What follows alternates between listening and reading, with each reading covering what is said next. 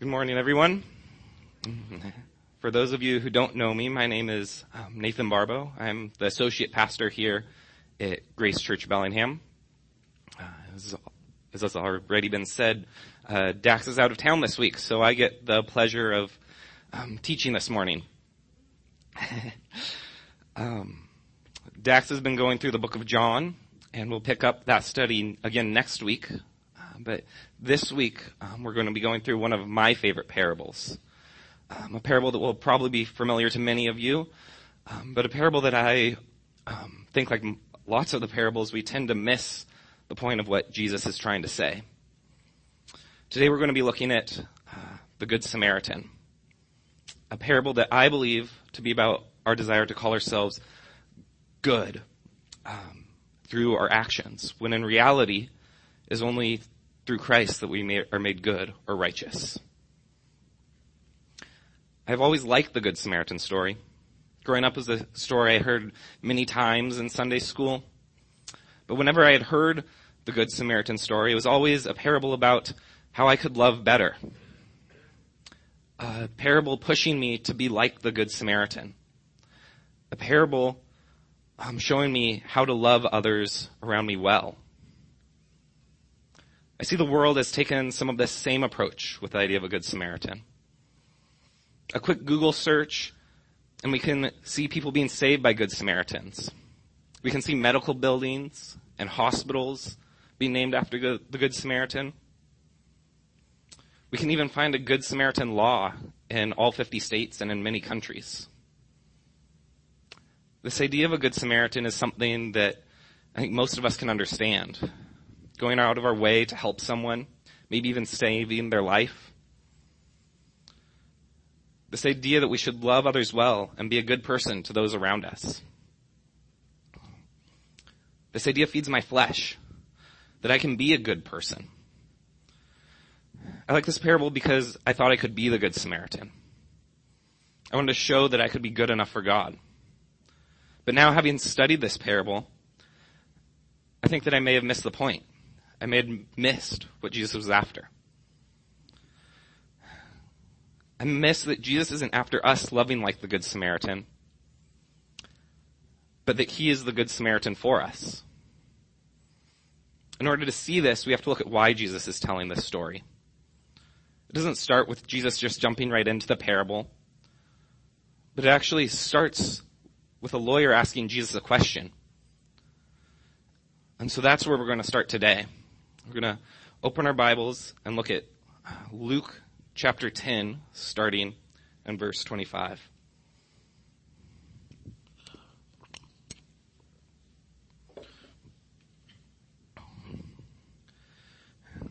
And behold, a lawyer stood up to put him to the test, saying, "Teacher, what shall I do to inherit eternal life?"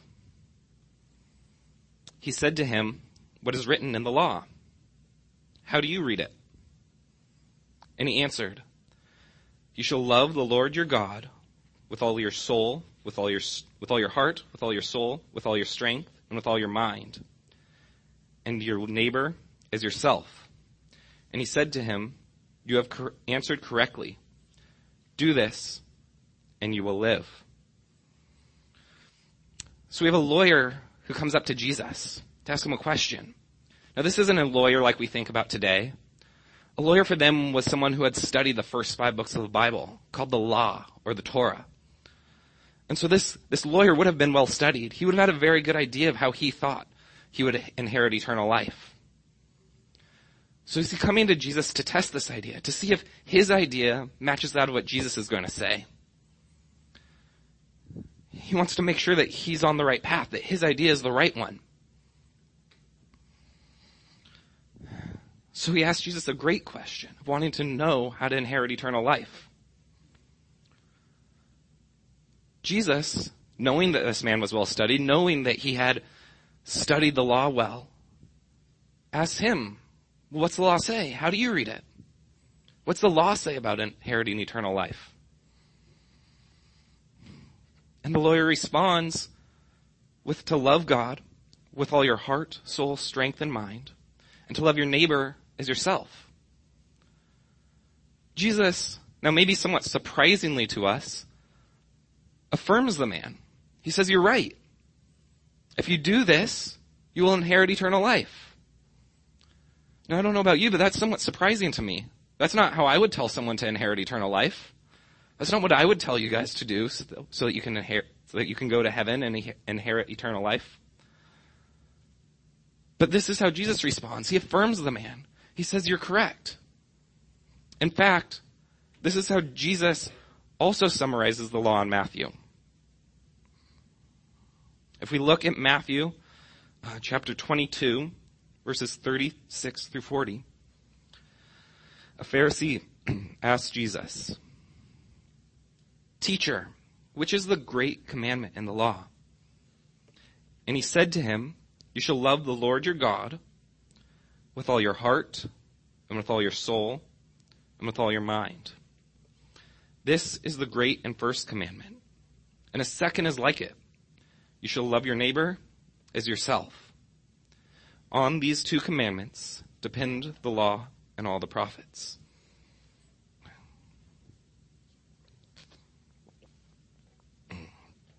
So Jesus summarizes the law in the same way as the lawyer. Jesus affirms that the law is good. This is the law of God that God gave to the Israelites after they had come out of Egypt, crossed the Red Sea and were at Mount Sinai. This is what God gave to Moses on Mount Sinai, this law. And Jesus is saying this law is true, this law is good, this law is important. He's affirming it. And if you love the Lord your God with all your heart, soul, strength, and mind, and if you love your neighbor as yourself, then the law will justify you. This justified is the idea of being made good or made right. So if you do this, the law will justify you. If we love like the law commands, perfectly loving God and perfectly loving our neighbor, then the law justifies us and makes us righteous or good. It gives us eternal life. This is the contract that God made with his people. If you follow the law, you'll inherit eternal life. And if you don't follow the law, then you won't. Now, in many contracts, there's a section of definitions. They define things. If you look at our rental contract for this building, you'll see which parking spots are defined as ours, or you'll see that this back wall here is the end of our space, and on the other side is the start of the next space. You look in other contracts, and they'll define a word. And so then that word is used, whenever that word's used, you know exactly what it means all the way through the contract. So that everyone's on the same page. So everyone knows what is being talked about. So everyone has the same ideas. So this becomes our lawyer's next question. He wants to define the terms of this contract. He wants to define this big love idea. It's a big idea, and he wants to make sure that his ideas are right and that he's not missing the point. He wants to know exactly what is meant when Jesus talks about this idea. And so that's what we see in verse 29. But he, desiring to justify himself, said to Jesus, "And who is my neighbor?" The lawyer wants to be sure that he is following the contract to get eternal life. He wants to make sure that he's holding up his end of the bargain, that he's doing what he needs to do to get eternal life, and that he doesn't miss this great thing of eternal life. So he asks, who is my neighbor? This seems like a broad term. Who exactly is it? There's got to be a limiting factor. That needs to be defined so it can be justified according to the law. The lawyer doesn't seem concerned with the God part. He wants the part that he can define, that he can know exactly who that specific group is. So now, in order to justify himself, to show how good he is, to show that he follows the law and deserves eternal life, he asks Jesus, who is my neighbor? Typically for the Jews, they thought of anyone as part of the Hebrew nation, or anyone who was a Jew as their neighbor. So this may have been what was in the lawyer's head when he asked the question. Or maybe it was like how we define neighbor, the people who live next door to us. Whatever was in his head, he thought, however Jesus was going to define this neighbor idea was going to justify him. That he loved those people well enough. Or at the very least, that he could work to love those people well enough. The lawyer wants to lower the law, to bring it to this thing he can accomplish. He wants to make it something that's accomplishable to him. He wants to take God's high law and bring it down to something he can do. He needs the law to be something he can do so he can keep up his end of the bargain. This is where I go too. I hear, love God. I'm like, yeah, I celebrated Easter last week. I'm so happy that Jesus died for me. I'm so blessed by him. Check, got that one done. Okay, that love my neighbor thing. Well, who's my neighbor? Let's see. Maybe my wife and my kids. I love them. And they live in my house, so they're probably my neighbor. Well, we can count them. And then maybe the people next door to me, they're pretty nice. I like them. They're even here today, and I like them. We can count them in loving my neighbor. Or, and then we go maybe to the house next to them, and they just moved here, so they seem nice enough. I guess we can count them as loving my neighbor. But then, we go one more house down, and I don't know about those people. Their yard's always a mess, and they're always mean to me or glare at me whenever I see them. I don't know if I want to include those people as my neighbor. So as long as we define this neighbor idea as, just 2 houses down, then it's okay. I need to put some sort of parameters on this neighbor idea. There has to be a limit. If I define it just narrow enough, then I believe I can justify myself according to the law. I can show that I am good enough to deserve eternal life. Or at the very least, I can work on loving these people to make sure that I deserve it.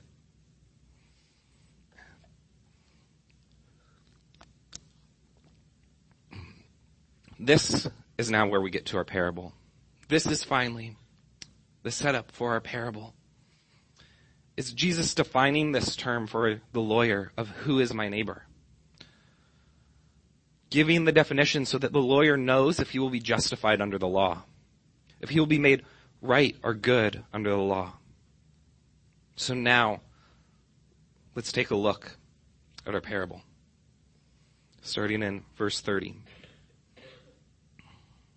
Jesus replied, "A man was going down from Jerusalem to Jericho, and he fell among robbers, who stripped him and beat him and departed, leaving him half dead.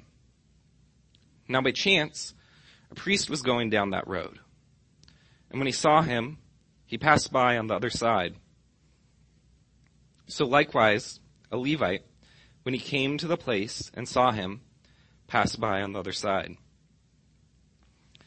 But a Samaritan, as he journeyed, came to where he was, and when he saw him, he had compassion. He went to him and bound up his wounds, pouring on oil and wine.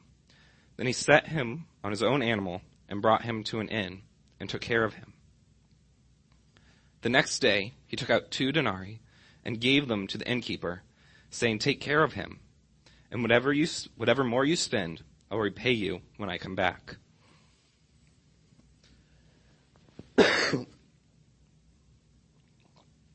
Excuse me.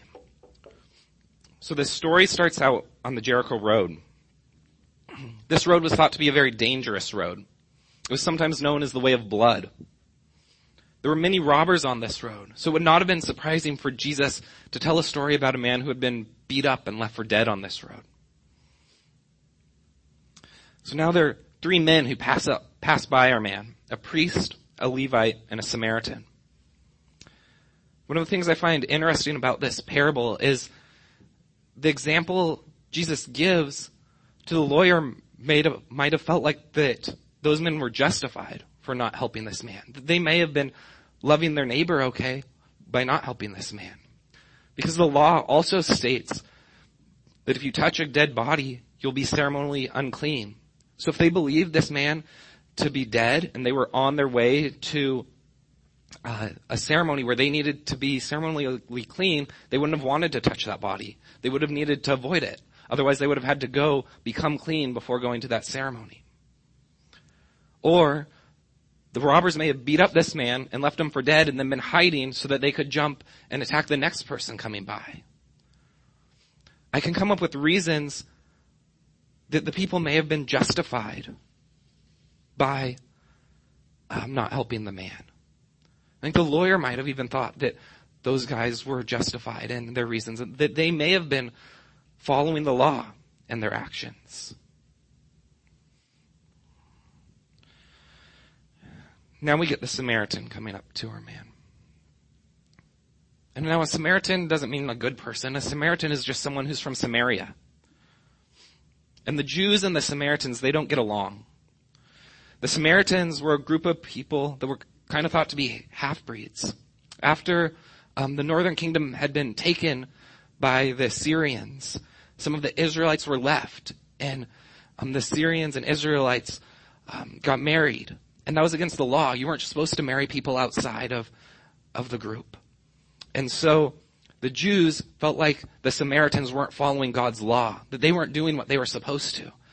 And so over time, they started to dislike each other and no longer associated with each other.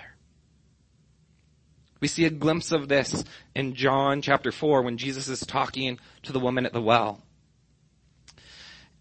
And she said, she's surprised that Jesus is talking to him because she says that the Jews don't even associate with the Samaritans.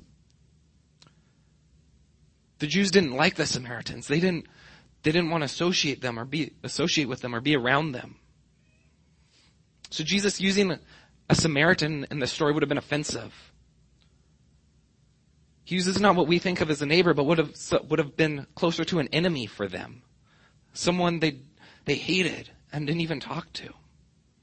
This is our first glimpse that Jesus doesn't let the lawyer lower the law. He doesn't let him shrink down who his neighbor is. This is Jesus defining the neighbor term is so incredibly wide. It's Jesus not letting you off the hook with saying, oh, if your wife or child was beat up, you just go help them and care for them. It's instead him going so far the other way to say, if it's your enemy, this person you hate, that's who your neighbor is. Jesus takes this contract term and is like, okay, you want to define neighbor? Well, you're not going to like it. You're not going to like the definition. It's this group over here you won't even associate with. Those are the people that are your neighbor.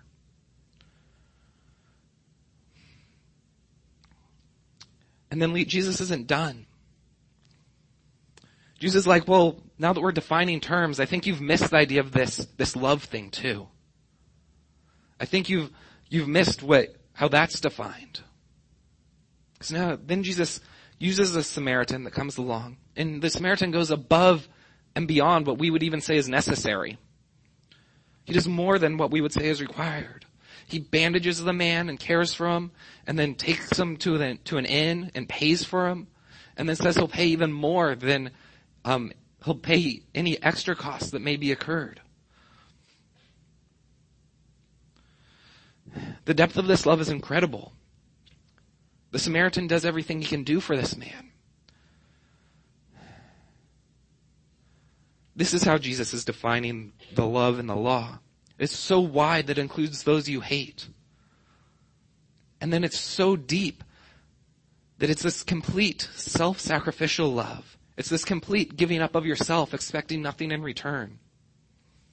This is our contract term. This is what the law requires, is this perfect love. So after defining the term and finishing the parable, then Jesus comes back and asks the lawyer what we've already established.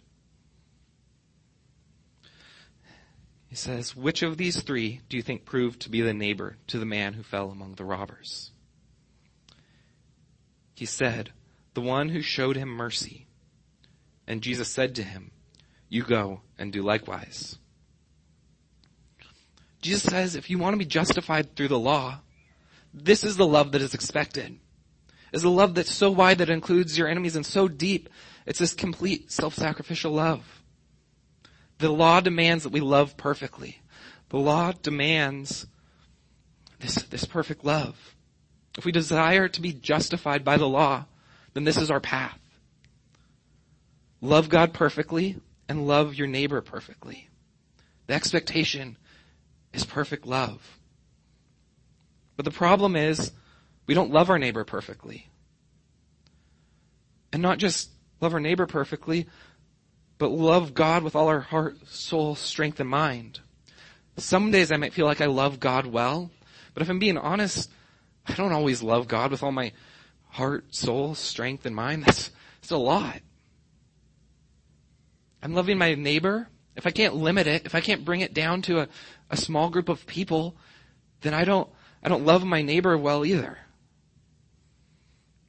And really, if I'm being honest, even if I can shrink it down to a small group of people, I'm not sure I love those people deep enough. If it was my wife beat up, I might love her this way. Or if it was my child or some friends, I might do whatever I could to heal them and care for them. But part of my reasoning for doing that is selfish. I don't want my wife to die because I don't want to lose her. There's this self-gain, this secondary benefit for me when I'm loving these people. I couldn't imagine my life without my wife or my kids, so I would do anything to save them. But that's for me, not necessarily for her. It's because I want them to stay alive. To me, this becomes the problem. Is we love ourselves a lot. I think most of what I do is for myself.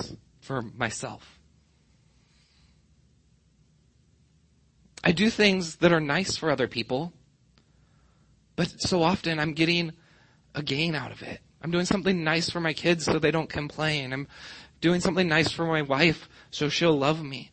I do things because I want the accolades or the rewards or praise given to me. I do something nice and then I want to tell people so that they know I've done this nice thing so that I can receive kudos and about my work.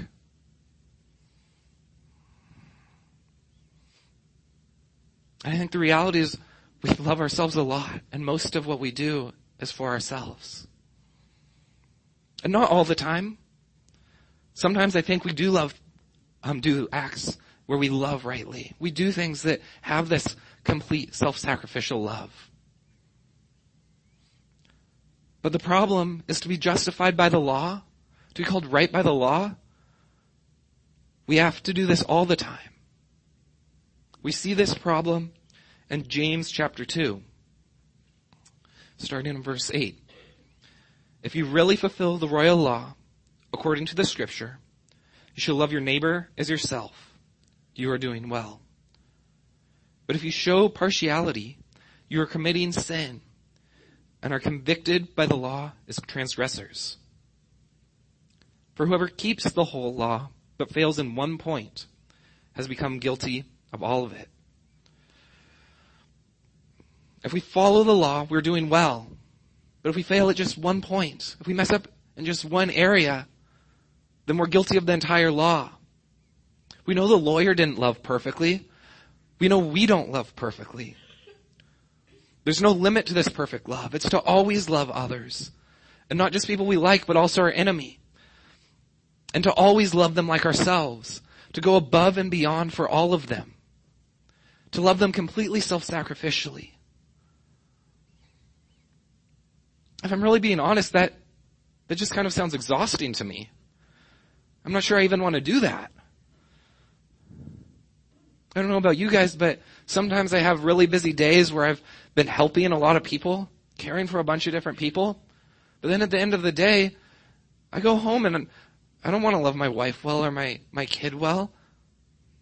But I go home and here comes my daughter Madeline and she's just so excited to see me. She comes running up, so excited to see her dad coming home. And she wants to go outside. She wants me to go outside and play with her. To go play on a swing or throw a ball in the backyard or whatever it might be. And so she's like, let's go outside.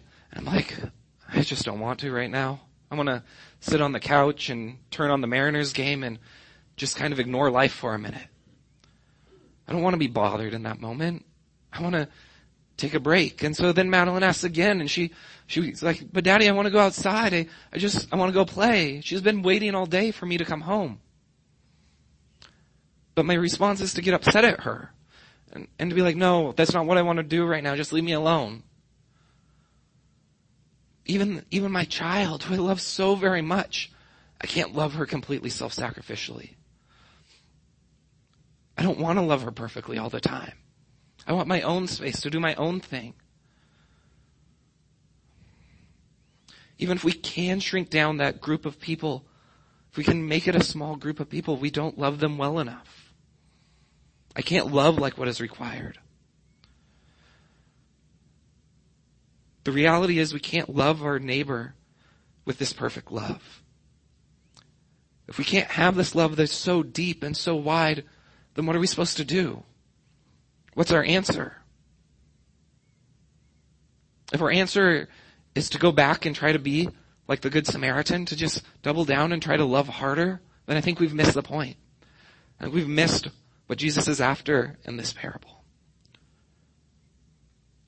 I think this is what Jesus is after when he's talking to the lawyer. What he's hoping is that the lawyer would say, I can't love like this. That he can't love his enemy like this. That I don't love rightly. If we think back to the beginning of our text today, I think we see Jesus give the opportunity for this. Jesus says, follow the law. If you love perfectly, then you will live. I think what Jesus wants the lawyer to say is, Jesus, I just can't do that. I can't love the Lord my God with all my heart, soul, strength, and mind. And I can't love my neighbor as myself. Jesus, what's my answer? Because I can't do those things. But that's not what the lawyer does. He doubles down. It's like, who's my neighbor? I want to be justified by the law. I want to be called right. I can do it. He wants to shrink the law into something he can accomplish. He wants to be justified by the law. And we do too. We want to be called good according to the law. But I think this misses the purpose of the law.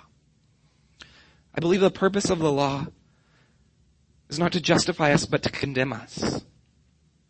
Say that we can't be justified in ourselves. We can't accomplish the law. We can't meet the requirements of the contract.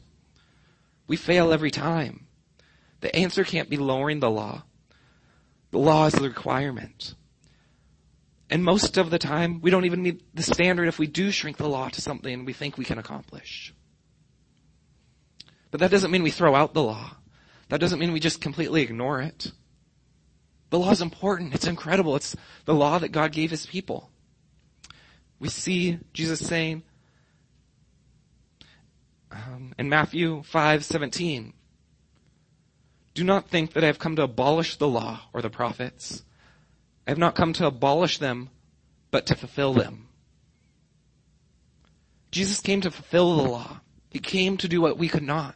He came and loved perfectly. He came and loved his neighbor as himself. Again, last week we just celebrated Easter. We celebrated Jesus' death and resurrection. We see him going to the cross for these people who sinned against him. We see in that Easter story, Peter denying Christ 3 times. 3 times saying he didn't even know Jesus. Yet Jesus goes and dies for him. We see in Luke's account of Jesus' death, Jesus saying, Father, forgive them, for they do not know what they are doing. These are the people that are killing Jesus. These are the people that are putting him on the cross. But these are the people Jesus is dying for. He's offering them this forgiveness. We see the width of Christ's love is he's offering forgiveness to these people who are his enemies. And then the depth of his love is he's dying for them. That he gave everything up. He gave up being in heaven and came as a baby. And then he humbled himself and became obedient to death, even death on a cross.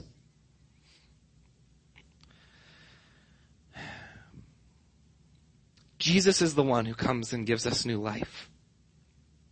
He is the Good Samaritan. He is the one who comes and loves perfectly. He came and died in our place. The law brings death and condemns us. But Christ gives us a new way, a new covenant, a new contract. And this new contract is about what Christ has done for us. And for us to just receive this forgiveness from him. It isn't through the law we are justified and receive eternal life.